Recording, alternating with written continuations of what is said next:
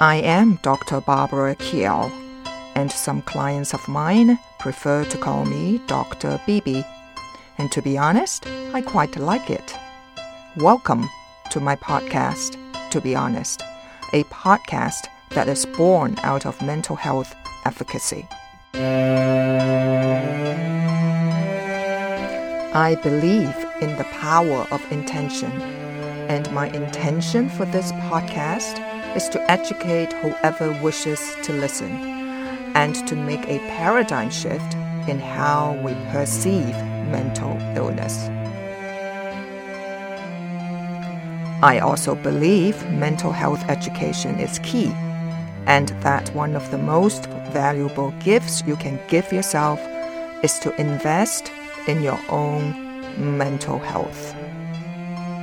Let's face it, we all need to learn how our minds work and have the skills to deal with life's ups and downs. And more importantly, let us strengthen our ability to better connect with and support each other. Strong, empathetic, nurturing, and caring relationships have the power to prevent everyday challenges from becoming more concerning issues like mental illness. The responsibility to renew focus on your own mental well-being begins now. Let us set the energy of this episode together. You may wish to put your hand on your heart and close your eyes, unless you're driving or operating heavy machinery. Take a deep breath in. Hold it for 5 seconds. And as you exhale, let your thoughts go. Let your past go. Now take a moment to plug into the greater energy of the universe. Feel your heart and imagine us all connected in a unified field of divine white light. And know that you are safe. All is well. And so it is. Take another deep breath in. Hold it for 5 seconds. And exhale out loud.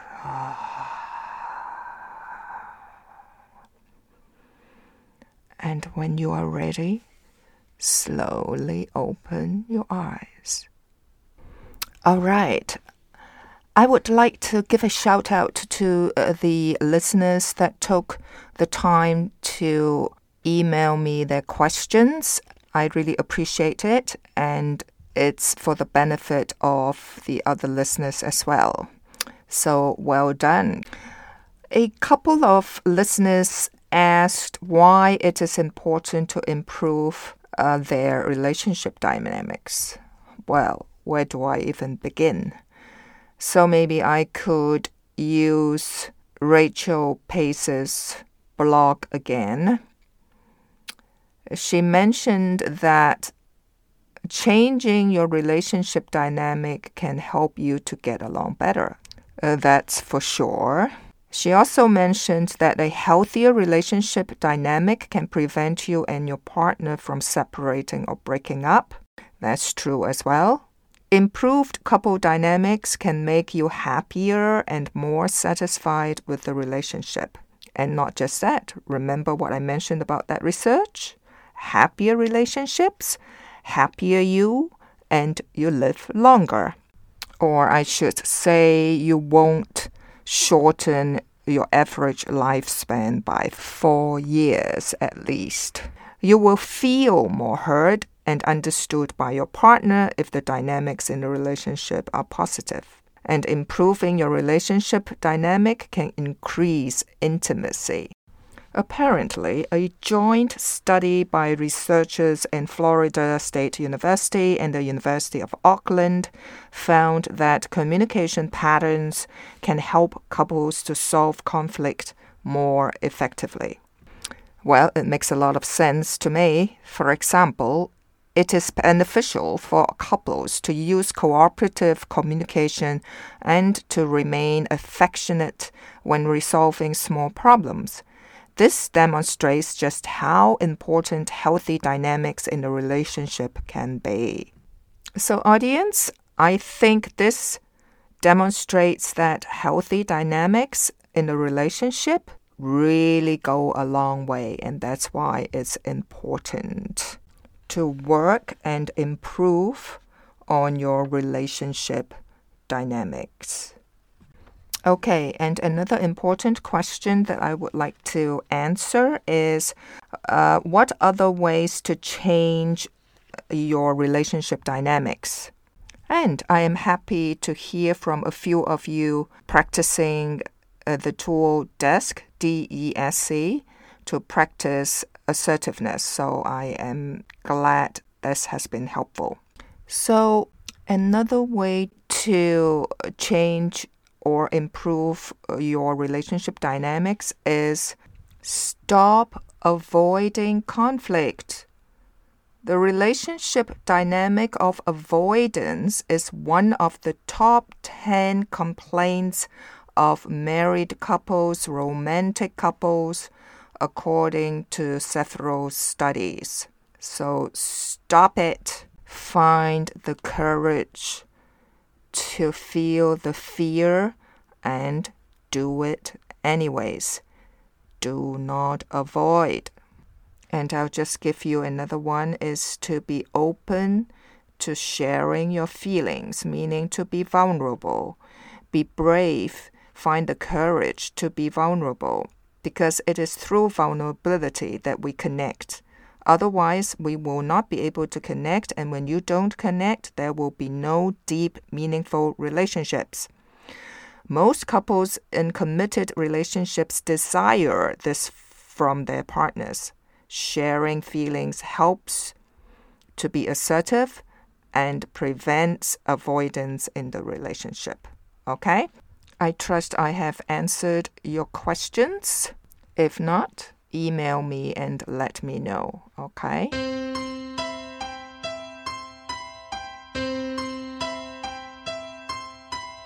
Personality.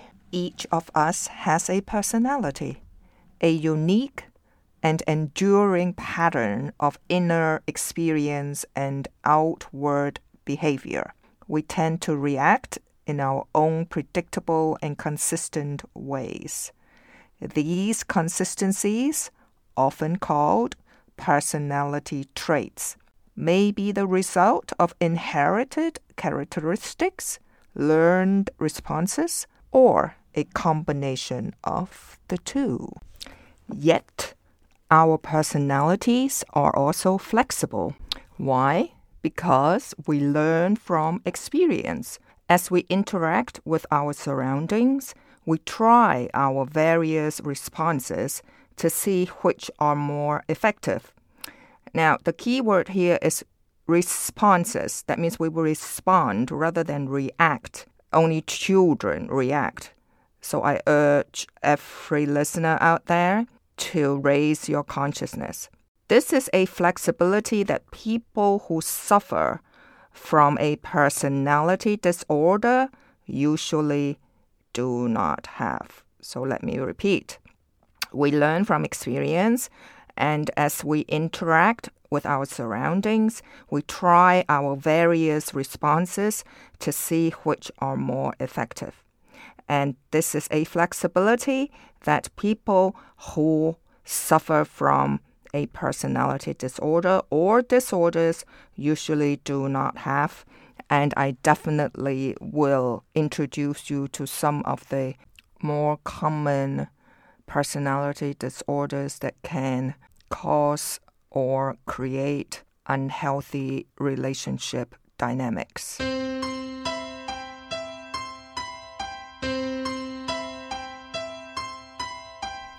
In short, personality defines us and how we interact with the world. Now, although there are different theories about what personality really is and how our basic personality traits are first formed, the general consensus is that personality is shaped by early life experiences and tend to stay stable over time. Now, according to the most widely accepted model of personality, there are 5 basic personality dimensions that can define us as individuals. And in the psychology world, we call them the big 5 traits. They are openness, conscientiousness, extroversion, agreeableness, and neuroticism.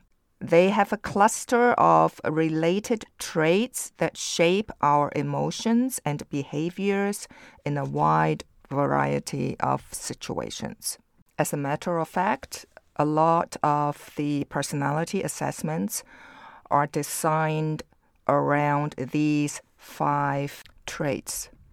Recently, I came across another article written by Romeo Vitali, PhD. The topic is, can you change your personality? He mentioned that the personality traits we have as adults tend to grow out of the kind of temperament we had as infants and toddlers. Much like the big 5 adult personality factors that I just mentioned, openness, conscientiousness, extroversion, agreeableness, and neuroticism, Dr. Vitali said that there are also different kinds of temperament that seem to arise out of the interaction between our genetics and the upbringing we receive as children. So it's often the famous debate on nature versus nurture. And to be honest, based on my decades of professional experience, I am leaning more toward nurture than nature. Dr. Vitali also wrote, and I quote, "Differences in temperament can also influence how children are treated by caregivers and children their own age. This can result in children having life experiences that can reinforce early differences in temperament and lay down the kind of personality they have as adults. It can also lead to their developing dysfunctional personality patterns that can develop into full-blown personality disorders later in life." That said, personality changes can still occur depending on new life experiences. People who have experienced severe emotional trauma or life-changing events can experience significant personality changes as well. Even the kind of social roles we take on can change personality. First-time parents or people heavily invested in new jobs can find themselves becoming more conscientious as their new responsibilities force them to change how they think, feel, and behave in general. People in new romantic relationships can find themselves becoming more conscientious about their partner's well-being as their perspective on the world changes. As our lives change, so do our personalities. Unquote. Well, I guess people can no longer blame their personality for their behaviors, because Dr. Vitali continued to write, "Simply growing older can mean significant personality changes." Well, I think this is good news. As we become more mature, we usually become more agreeable, conscientious, and develop greater emotional stability. As we grow more comfortable with our sense of self, our personality can change as well to match how we see ourselves. With this in mind, many different treatment methods aimed at dealing with personality disorders, such as antisocial or histrionic personality disorder, usually involve teaching patients how to alter destructive personality patterns. These personality patterns are often extremely difficult to change, but it may depend on how motivated people are to try. I definitely agree with Dr. Vitale that over the course of our lifetime, we often become more agreeable and conscientious due to greater emotional maturity. So, is this just a natural part of aging, or do our personalities change because we work to make ourselves more agreeable and conscientious? To be honest, recognizing that personality can be changed can lead to more effective treatment for people with personality problems as well as those who are resistant to change. All too frequently, clients insist that they are incapable of change when actually they are either unwilling or afraid to try. Well, one thing we have to bear in mind is that a number of research out there, their results are based on self-report, and also the length of time involved was likely a bit brief to ensure permanent personality changes in many people. Having said that, people appear capable of altering personality traits if they are motivated to do so and take part in psychological interventions that can help with the change process. So, clients saying, "I can't help myself," just may not be a valid excuse after all. So other questions like, how does personality develop? How exactly do we become who we are today? What factors play the most important role in the formation of personality? To answer these questions, many prominent theorists developed theories to describe various steps and stages that occur on the road of personality development. Of course, one of the prominent theorists is Sigmund Freud. According to Freud, the basic driving force of personality and behavior is known as the libido. This libidinal energy fuels the three components that make up personality. He coined it the id, the ego, and the superego. The id is the aspect of personality present at birth. It is the most primal part of the personality and drives people to fulfill their most basic needs and urges, such as physiological needs and other urges that we may have, particularly as an infant. According to Freud, the ego is the aspect of personality charged with controlling the urges of the id and forcing it to behave in realistic ways. And the superego is the final aspect of personality to develop and contains all of the ideals, morals, and values imbued by our parents and culture. This part of personality attempts to make the ego behave according to these ideals. The ego must then moderate between the primal needs of the id, the idealistic standards of the superego, and reality.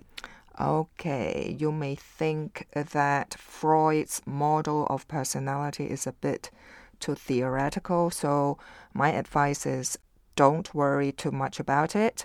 since we use the word ego so often, so I thought it may be a good idea to let you know where it came from. More importantly, I want you to have a basic knowledge of what personality is, because starting next week, I am going to talk about the more common personality disorders that is causing us havoc.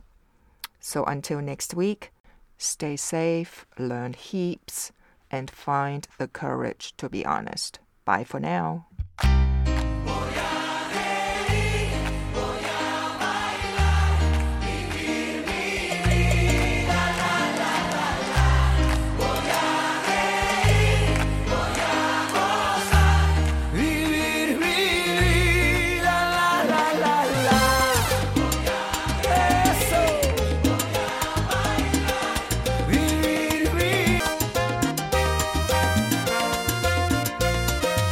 You can find this podcast, to be honest, on Apple Podcast, Spotify, and my website, www.drbarbarakiao.com.